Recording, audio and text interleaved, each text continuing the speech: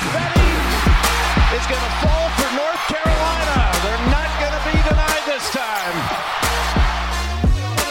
Karnowski at last. And that was hard effort by Tilly that made it happen. And a foul. And Goss finds him poised under fire. Welcome to another edition of Chapel Hill Thrill. This is kind of a not planned emergency pod, but turned into an emergency pod because an hour before we record this, the news that Tez Walker is finally a free man broke. Wonderful, wonderful. We're going to get into that. But I am here with the special guest today. One of my good friends, classmates, absolute legend, Brandon Nwokeji, to chop it all up with me. How you doing, Brandon? I'm doing well, Jacob. Thanks for having me. Really happy to be here. You know, it's kind of crazy that not even 2 years ago, we were sitting in Professor Chip Sweeney's class in our sports marketing and advertising, working on that Orange Bowl presentation. And now look at us, man. We're just making it in this world of sports media. So kind of surreal, man. Yeah, it is. And those Sweeney classes, man, they were something special. Good old Carroll Hall. Yeah. Cooking up our presentations, cooking up our thoughts to pitch to people. What a time, man. What a time that was. But yeah, we'll dive right into the test stuff, man, because this is a verdict that the NCAA, in my opinion, not coming from a stance of I'm a UNC fan, so I'm biased, just in general, in my opinion, was just a incorrect verdict. Yeah. It was wrong from the start. And they finally looked into it and decided that Tez would be eligible. However, even with him being deemed eligible, there's still the drama because the NCAA refuses to come out and just admit that they were wrong. There's always the excuse. So how do you feel about the NCAA's handling of how they released this news? Because there's a lot of people that aren't very happy with the wording. I think they just absolutely botched it from the start. I mean, this was really easy. This was a really easy verdict to make. Tez clearly had that extra year of eligibility due to COVID-19, but the NCAA, as they commonly do, just decided to play this cat and mouse game of politics and really just overstep their authority and overstep their boundaries. And this just really brings to the forefront how much the NCAA routinely oversteps its place and just really places its hands in the fate of these student athletes and honestly just has way too much power to determine the future of these student athletes. I mean, what happened with Tez it's really an atrocity because from the start, he should have been playing at UNC. We heard the news, we saw the news. There was nothing kind of beyond what was given to us that was hidden in the forefront. I think this is really just a turning point that people are seeing the NCAA has way too much discretion and way too much power to determine the lives of these student athletes and how they can proceed. And look, something's got to be done about it. I don't know. I don't have the answers. I don't have the solutions here, but something's got to be done because they just can't keep doing this and can't keep having this inflated sense of power to really jeopardize these student athletes. Yeah, the issue lies within they pick and choose who they want to make an example of. And that's where it's I disagree with the whole entire ruling in general. But if you're going to make those rules, you can't make exceptions for half the kids and then screw the other half of the kids over. And they tried to make an example, and this, I'm going to read the full statement for people who might not know because this is just absolutely nasty work by the NCAA. It is unfortunate that UNC failed to provide this important information previously. While we must be careful not to compromise a student athlete's right to privacy when it comes to sensitive issues, we want to assure the Division I membership and everyone watching how the new transfer rules are applied that this meets the new transfer waiver standards. UNC's behavior and decision to wage a public relations campaign is inappropriate and outside the bounds of the process UNC's own staff supported. Had the UNC staff not behaved in this fashion and submitted this information weeks ago, this entire unfortunate episode could have been avoided. And that is the most BS statement I've ever read. Basically, the NCAA is looking to use a scapegoat. I can guarantee you, with how reluctant UNC was being against this decision, they provided every bit of information that they had. I can guarantee you everything that had to do with Tez and why they thought he should be eligible was turned in. And I can assure you of that. And now the NCAA is trying to pawn it off. They did not do that. And then they're trying to say an outrage could be avoided. First off, nobody started a PR campaign. It was just everyone was on social media telling you were idiots because it was a dumb decision. And that basically sparked Bubba Cunningham, who is the AD at UNC, for those of you who don't know, to say, "We are happy that Tez Walker is now eligible to play and enjoy doing what he loves to do. However, the justification provided by the NCAA today is not accurate. The university submitted all necessary information and documentation as it was made available to us at the time, and we still believe Tez met all standards for the waiver in early August. It is not clear why the NCAA delayed making the correct decision then, but we are pleased to get to the appropriate resolution now." So after all that dumpster fire mess of words, what are your takeaways? Because this is a lot deeper than Tez is just not playing now. Look, I think the first thing is just I'm really tired of this tomfoolery, of this he said, she said. I think what we miss with all of this, the headlines, is that there is an athlete here that wants to play, that's passionate about this game, in Tez Walker, who couldn't help his team win football games for the first 4 games of the season because guys were just busy debating over politics in the media. I mean, that's just ridiculous. And I think we lose sight of the fact that there is an actual person behind this, as an actual player dedicated to this game. That just can't happen because this bureaucracy of sorts just wants to take over and, like you said, make an example out of someone, even though in this case, this was a clearly wrong example in so many ways. And I just keep saying, the NCAA needs some version of checks and balances because they have way too much power and way too much discretion to decide these things in the case of athletes. And I'm gonna take it back a little bit to me being from Memphis, Tennessee. If you guys don't know, the Memphis Tigers, the basketball team, is actually engaged in a similar battle against the NCAA, trying to get a waiver for DeAndre Williams, the starting center of the Memphis Tigers basketball team. He is trying to play on his final year of eligibility because he's holding that he has an extra year due to COVID-19 when he was a transfer student at University of Illinois, Edwardsville, I believe it was. But look, the NCAA denied his claim, and now he has to submit a waiver. Yeah, he is submitting a waiver with his legal team in order to play. And look, that just brings me to the point of, why is the NCAA the sole decision maker here? Why are they the only people who decide the fates of these athletes with no kinds of checks or balances, even when the information has been presented to them, all the logic, all the factual information? Why are they the only ones that have this decision-making power? And it's a question that I will continue to raise, and I just don't think is right, because they're putting the lives of these student athletes in jeopardy and their playing careers in jeopardy.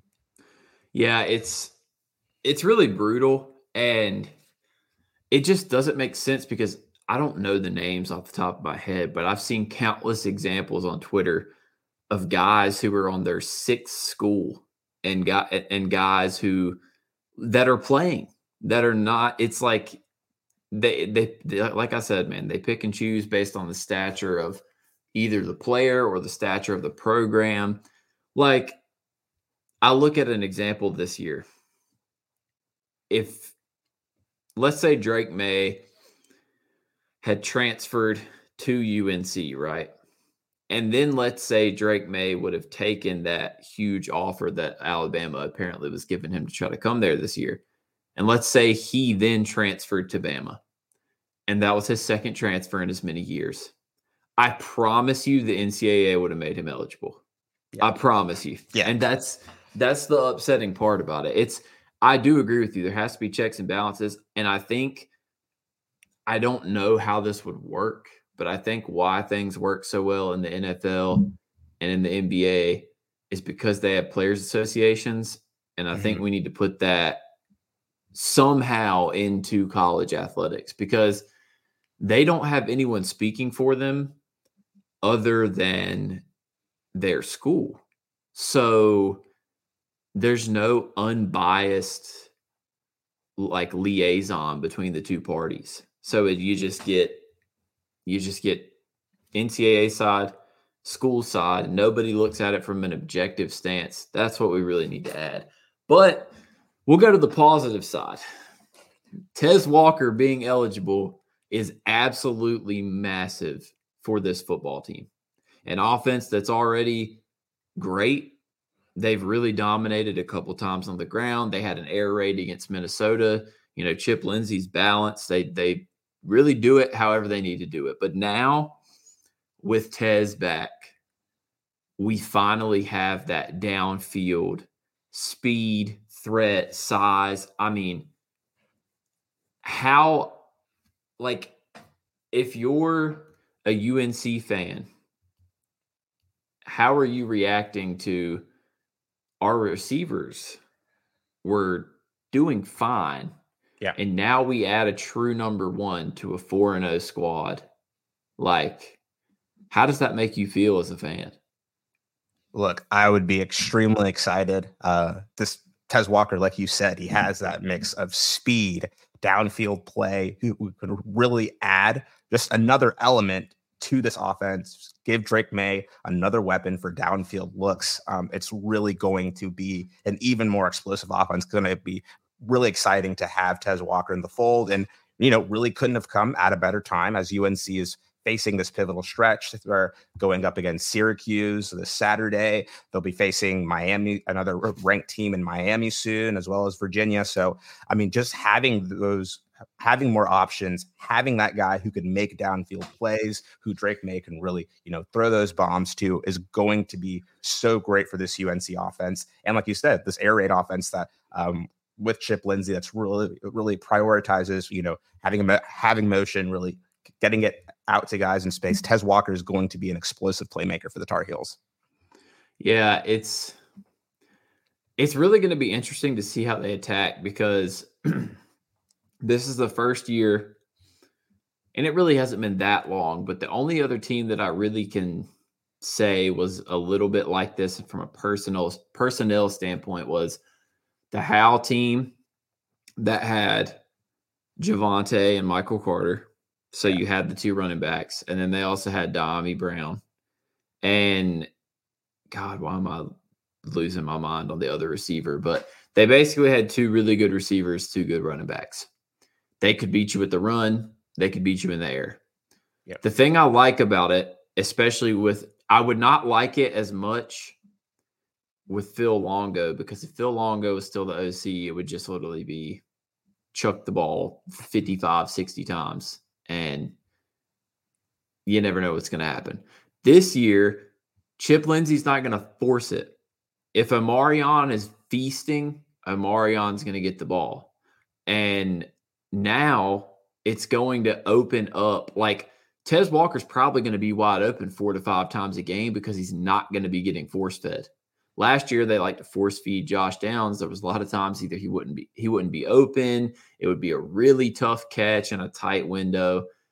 Tez is going to be open a lot more. And, oh, man, it's going to be great to watch them set up like Omarion 3 straight times down the gut for 10 yards. The defense pinches in just a little bit, and then Tez is downfield for 60 yards, wide open over the top. It's also going to be great for, I guess, the next discussion point. This is going to be great for our Drake for Heisman narratives because his stats should increase tenfold, which they already were going to because he wasn't having a great first third of the season. Mm-hmm. Now they're going to increase tenfold because of how good Tez Walker is. So where do you currently have Drake in your Heisman, I guess, supremacy list? So I currently have Drake May fourth ranked. Let me tell you the guys I have ahead of him. The first guy, Michael Penix in Washington. Oh, yeah. I think at this point you have to consider him the clear favorite. He just the way he has got. Fun fact today, he has now a consecutive streak of 5 games in which he's thrown for over 1,000 receiving yards. So over 1,000 yards. So I mean, I just think this guy is. I think he's leading this race currently.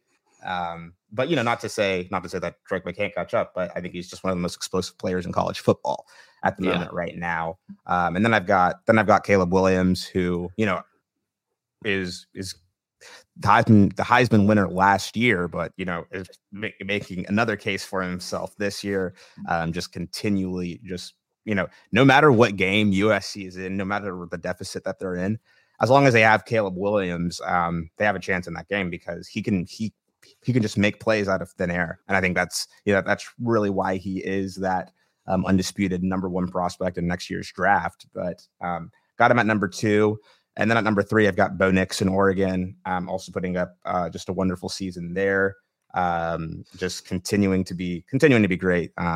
This matchup this weekend against Washington, Oregon is going to be something. But then we've got Drake May there.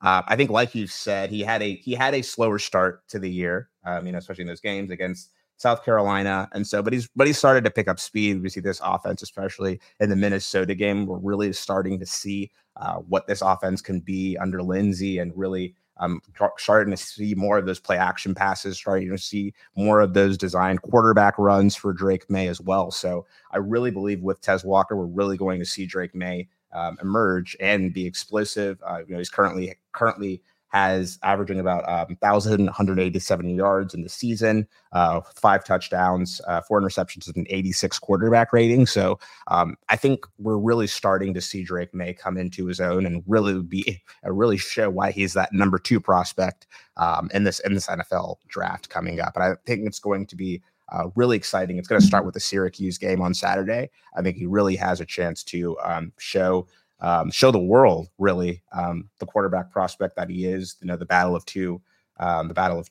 big dogs in the ACC, and we know Syracuse, their defense is going to get after Drake May. So hopefully Lindsey continues to build upon those quarterback runs, because we know Drake May can make plays with his legs. Yeah, I honestly think Drake is in a fine spot. I mean, first off, we've seen he still can do it when he needs to. Like, you throw for 400 against Minnesota. He just hasn't really needed to do that in other games. I mean, App State could not stop the run, so there was really no point in forcing throws. They were up early on South Carolina, so there was really not a point in throwing the ball in the end of the third and then the entire fourth quarter. And then you look at the Pitt game, he kind of turned it on for a second when it was close to give UNC a huge lead. And then from there, it was like domination. But I'm looking at it as Syracuse, it's not going to be an easy game. He could easily have to throw for 330 yards that game. And then you get Miami. He's going to have to throw against Miami. That's going to be a shootout. They're going to have to score. Mm-hmm. I mean, that could be a 350-yard game. That's 680 right there. Then Virginia is just god-awful. So he's got 3 at home. If he wants to, he can throw for 350 or 400 on them. You're talking about 1,000 yards in a 3-game stretch to put him at 2,100. Say he throws, 6 touchdowns in that stretch with no picks, then you're looking at an 11-4 ratio. Then he's like right back in that mix. Now, I do agree. Michael Penix would be my Heisman right now, and I say that because one, he's insane. Like, there's no doubt Caleb Williams is the best quarterback in the nation. Like, he's one of the more insane prospects we've ever seen. But I think when it all comes down to it, USC might lose 3 games. They're not very good. Like, yeah, they're only in games because of how good Caleb is. Yes. Dude, they're deep. Like, they beat Colorado by 7 with no Travis Hunter. Yeah. Like, struggled against Arizona State too. Yeah. Really struggled. Like until the fourth quarter, until like midway through the fourth quarter. Couldn't stop the run. I'm just looking at the rest of their schedule, bro. They have to play Utah, Notre Dame, Washington, and Oregon. So I'm just like, if Washington beats USC, and then you've got the Penix over, so Penix will have the edge over Caleb there because that's just how they look at it. Yeah. It's going to come down to, God, dude, it's going to be tough because basically if Washington beats Oregon and USC, I think he'll win the Heisman. Absolutely. If he beats Bo Nix and he beats Caleb Williams, I don't think that they'll really have an argument. Now, I agree. The sleeper, I mean, if I was looking at this from a betting odds standpoint, I would definitely say from a money standpoint, I mean, Drake May is at plus 4,000. Not awful value, but I would honestly probably Quinn Ewers at plus 700 is pretty insane because the Big 12, if he can get past Saturday, the Big 12 is not great. But man, I always like to send a message to UNC fans every pod though. And I'm like, look, I know that we went into this season wanting to defend our Drake is on the same level as Caleb. Yeah. We need him to win a Heisman narratives. I'm cool with that. I still think Drake is great. I still think Drake's the second best quarterback in the class. But I would urge all of you to not care about that and put it to the side. I will sacrifice Drake May winning a Heisman and me saying that he's better than Caleb Williams for this team to go 12-0 into an ACC title game with a chance to go to the playoff. I will sacrifice that every day of the week. So if it's going to be Omarion Hampton running for 210, let it be Omarion Hampton running for 210, man. I mean, who cares? Just win. That's all I care about. Just win football games. And look, I hate it.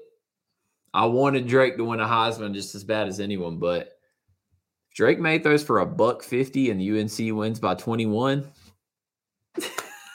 Dude, yeah. I think I think something we have to keep in mind is that, compared to these other quarterbacks in the country, Drake May is still learning a new offense under Lindsey. Lindsey is still installing a brand new offense, which combines a lot of things, based off the Gus Malzahn tree. We know Lindsey loves his creative run game predicated on that power, inside, outside zones. He's not really much of an option guy, but he does use a lot of jet motion there. So, I mean, look, Drake May is still learning so many new things in this offense, and we're starting to see it click. But like you said, that first third of the season, there's going to be hiccups. There's going to be these learning adjustments. But, to his credit, Drake May has been a pretty accurate quarterback. So thus far, UNC, in terms of like completion percentage, top 3 in the ACC. So look, I'm not worried. I'm not worried if Drake can make the throws. I'm not worried that Drake is getting enough usage in this offense. Look, he's still learning this offense. Like you said, the W's are just what matter. And I think Lindsey's offense, while it does take a lot of learning, it's a smart offense. It gets the points when they need to be, compared to Phil Longo, where we're still, wondering, hey, are we gonna get off on third down? Like, Can we convert in the red zone? I think Chip Lindsey's offense is a very intelligent offense that Drake May is thriving in. And while he may not be getting the power and the usage that we're seeing in this offense, he's still winning games. And I'll take that. I'll take an ACC championship, a potential New Year's Six bowl. I'll take that over any kind of Heisman trophy. Yeah, listen, man, I know that some of y'all, if you're listening to this, you're probably not in this boat, but I know there's some people out there that don't understand. There's levels to this stuff, man. At UNC, we like championships. That's what we're used to winning. We're not over here for Heisman's or participation trophies. I've never seen this football team play in a meaningful bowl. I mean, they've played in close to a meaningful bowl whenever they had to play against Stanford, and the Oregon game was kind of a big bowl, but like, nah, I want one of the big four. Yeah. Give me one of the big four. And yeah, that's just how I feel, man. I know that Drake is still going to be a good pro. And, I'd love for the Patriots to tank for him. That's a conversation for another day. But I still think he's going to be a great pro. And that's all I need to know. This team's 4-0. They're taking care of business. So let's talk about some teams that maybe we expected this a little bit out of North Carolina. Decently tough non-con schedule, but ultimately we expected this group to be 4-0. But let's talk about some surprises. Doesn't have to necessarily be good. It could be a bad surprise. I mean, we'll go back and forth. I'll let you start with you first. Okay. Who's your first surprise where you're like, am I looking at this right? Like, how is this team this good? I'm going to start with Utah. Look, I think Utah for the past few weeks has shown us they are one of the top defensive teams in the country. The way that they can stop the run, they can cover guys extremely well. The offense, still kind of getting there, but they're leaning on a great defense right now to be number 18 in the country, I believe it is. And look, they're going to give these teams in the Pac-12. They're going to give teams a lot of headaches. It's just they have a very dominant defense that is really shining through in their conference play and in their game play. And I think they're one of the biggest surprises here, and they can upset a lot of these teams in the Pac-12 now. Washington, Oregon, USC, they can spoil a lot of those teams. Just championship aspirations, playoff aspirations, just based on how great and dominant their defense is performing right now. Hey, I'm a Utah stan. I think they have a man who has arguably the best name in college football. Money Parks. Got to be one of the best names. Got to be one of the best names of all time. So I'm looking to make sure that I say this right. Let's see. It looks like they won. Yeah, about 7 or 8. Okay. So for me, it's got to be Louisville. Okay. Like, good pick. They haven't necessarily played a gauntlet, and they struggled against NC State, which NC State's awful. So that is not a good sign. But I think they won 7 games last year, went like 7-5. The fact that they're 5-0 and due to their strength of schedule have like the 3rd highest odds to go to the ACC title game. I mean, it's a little bit of luck, but it's also insane that this team is undefeated. I mean, the luck to avoid Florida State, Clemson, and UNC on your schedule all in the same year is nuts. I mean, basically, they have Miami. And they have, who else does Louisville see? It's Miami and someone else that's not. Oh, well, they play Notre Dame this week. But that's not a conference game, so it doesn't matter. So they play at Pitt, and then they play Duke. But is Riley Leonard going to be back? I mean, if Riley Leonard's not back. Yeah, if Riley Leonard's back, they're getting absolutely crushed by Duke. But you think they don't even with Riley Leonard? Do you think they don't have a chance against Duke? I don't know, man. Duke honestly surprised me. They did. With They how put up a good. fight. They put up a fight against Notre Dame. Like I did not expect that. Yeah, see, that's my thing because obviously Notre Dame mental mistake. Too many guys or not enough guys on the field against Ohio State. That was funny. But like they're really good, and I didn't know if Duke was actually ready for that. Like I thought they might get killed, and man, I was wrong. Like Duke's defense is what gets me. Like, why is their defense so good?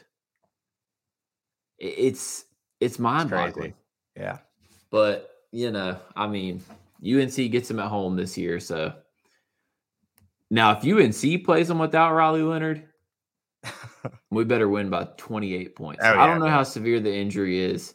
And I honestly want Riley Leonard to play just because, one, I don't like getting cheap victories. And two, in college, there is nothing better than watching two really good quarterbacks play against each other. Absolutely. It's just facts. There's nothing better. Want to beat guys at their best, So, I mean, I hope Riley Leonard can come back as fast as possible. Who's another one you got? All right.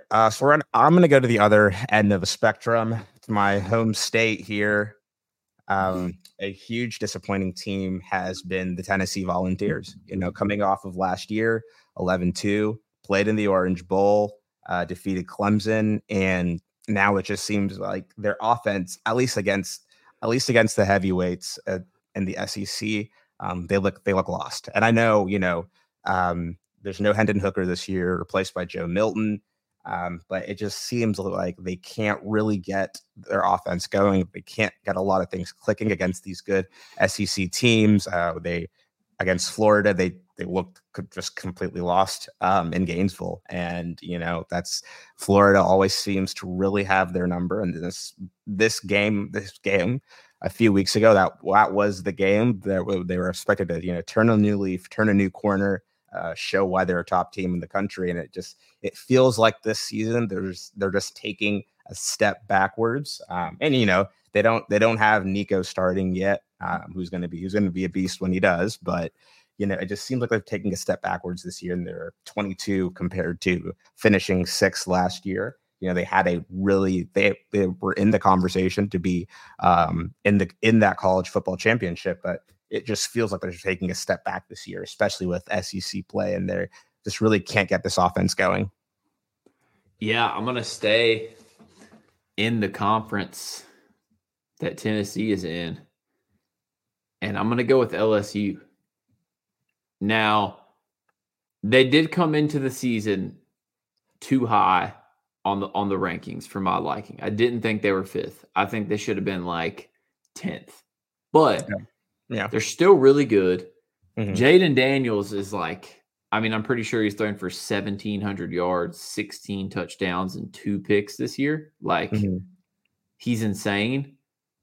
But they're disappointing because they're 3-2, and the 2 times they've played meaningful opponents, they've lost, and their defense looks horrific. To Florida State and Ole Miss combined, they've given up 100 points, which is nuts. They lost. They scored 49 points against Ole Miss last week and lost because they gave up 55. And this is a team that genuinely they didn't have playoff aspirations, but they had kind of what Tennessee was last year, go 11-2, make a really quality bowl game aspirations. And dude, it's bad. I mean, they're 3-2, and then they have to go to Missouri this weekend, who has been another surprising team that's 5-0 and has a couple quality wins. So that's no easy walk. And yeah, man, they've been disappointing. It's always the SEC as a whole. It's kind of been a little disappointing this year, to be honest with you. As wild as that sounds. I'd agree. I mean, it seems like it seems like they've always been this behemoth every year in college football, like that top conference. But, the Pac-12 is, at least this season, they've got the elite quarterbacks. They've got the elite defenses. It seems like the Pac-12 is really becoming that leader in college football, at least this season, before they dissolve. But, going out on a high note, I guess. But it seems like the Pac-12 really has that elite quarterback play, that elite offense week after week. Yeah, they do have. I think they have like 6 teams ranked, and 3 of them are in the top 10. So it's interesting. I mean, the SEC is still good, but I'm just looking at it from the sense of the way they performed in those first 2 weeks where they were losing to opponents from other conferences doesn't look good, because the SEC is like notorious for winning non-conference games and being the big dog. And it's just, I still think Georgia's a big dog. Yeah. We're going to get the real test this week. They do play Kentucky, who is also really freaking good. But I still think people are insane for writing off Alabama as early as they have. I mean, that team held Ole Miss to 10 points. Yeah. And the defense is nuts. But we'll see, man. At the end of the day, I don't really care as long as UNC continues to get dubs. Absolutely. 1 week at a time, man. 1 week at a time. So this is the question I always ask people before they go. They're 4-0. Yeah. So what is your, looking at the rest of the schedule, what is your ceiling and what is your floor for the final 8 games and what their final record ends up being? That's a great question. Okay. So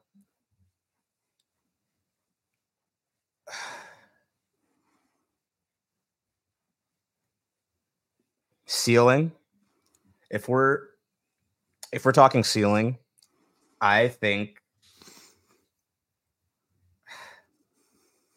they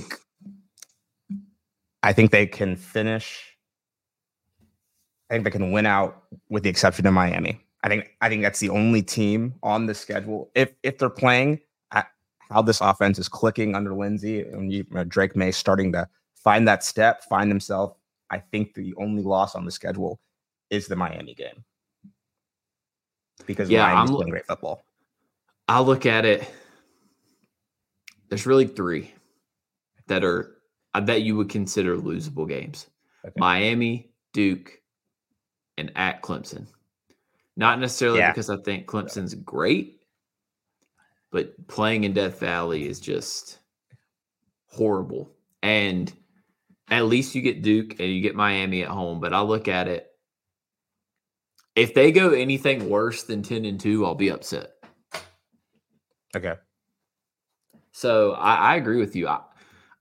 Honestly, I think the ceiling is they could go 12-0 if they don't get in their own heads. No. I didn't want to be so pretentious as to say like they could win out, but like, dude, if this offense does what it's been doing against Minnesota, against Pittsburgh, spreading it out, just like using the play action, I think they could win out in this schedule. And like, think about Clemson is that I'm not high on the Clemson play calling this year. Like against Florida State, dude. Like I don't know what they were doing. Like in those last few calls, like the Clemson play calling does not scare me this year. I'm like, it just doesn't. No, it's rough. Basically for me, with Tez back, the offense will be nuts. And if the defense, I think this defensive group is a lot better than last year's. Yeah. If the defense can just be adequate, yes, that's all we need. And I do think there is a strong chance that we could be looking at a 12-0 UNC team versus a 12-0 Florida State team for a berth to the college football playoff in Charlotte. That would be insane. Dude, that's all I could ask for, because at that point, you secured a Big Four bowl. Yeah. At that point, you're getting a huge New Year's Day bowl. You're getting something big. And that's all I can ask for, man. And yeah. So what do you think? Listen, we know as alumni, we know this is what this team does. And it's only a matter of time before they break our hearts with an absolute egg that they're going to lay at some point. So what do you think the floor is, knowing the way that this program loves to mess with the fans? I think you mentioned it, but I think they lose the remainder of their ranked games. So Miami, Duke, and Clemson. No, Clemson's not ranked, but at the remainder of their like high level opponent games, which would be Miami, Duke, and Clemson, and so they would finish the season in that scenario 9-3, which wouldn't be bad. I mean, which wouldn't be bad. Wouldn't get them a Big Four berth. It'd still be a pretty adequate season, all things considered. But I think that's the floor, just because Miami has pretty good defense that I think has the potential to frustrate Drake May. Same with Duke too. The way that they've been playing, especially for Riley Leonard's there.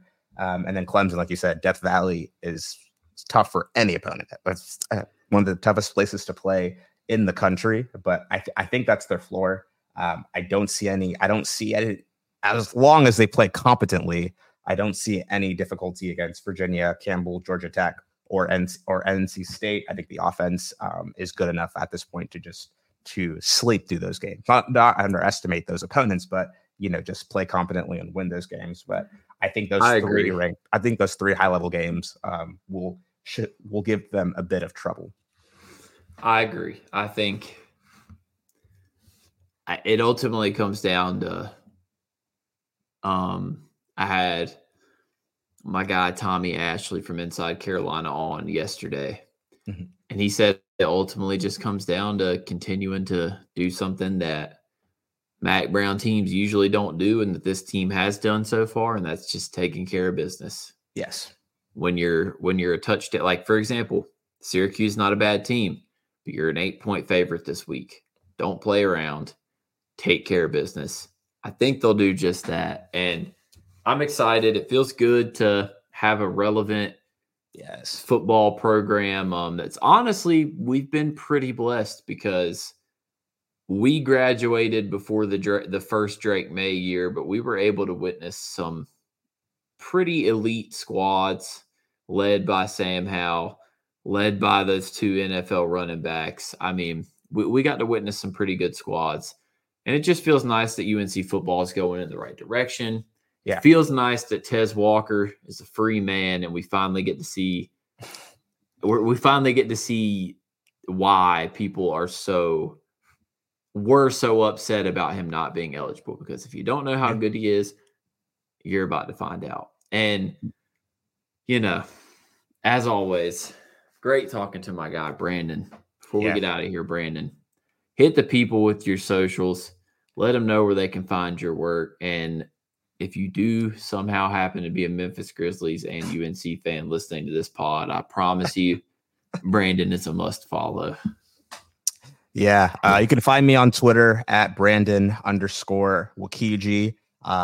Like Jacob mentioned, with NBA season back in full force, I do write for Bluff City Media, which is the Memphis sports media outlet. So I'll be writing a lot of feature stories about the Grizzlies this year, and about just other teams in the NBA this year too.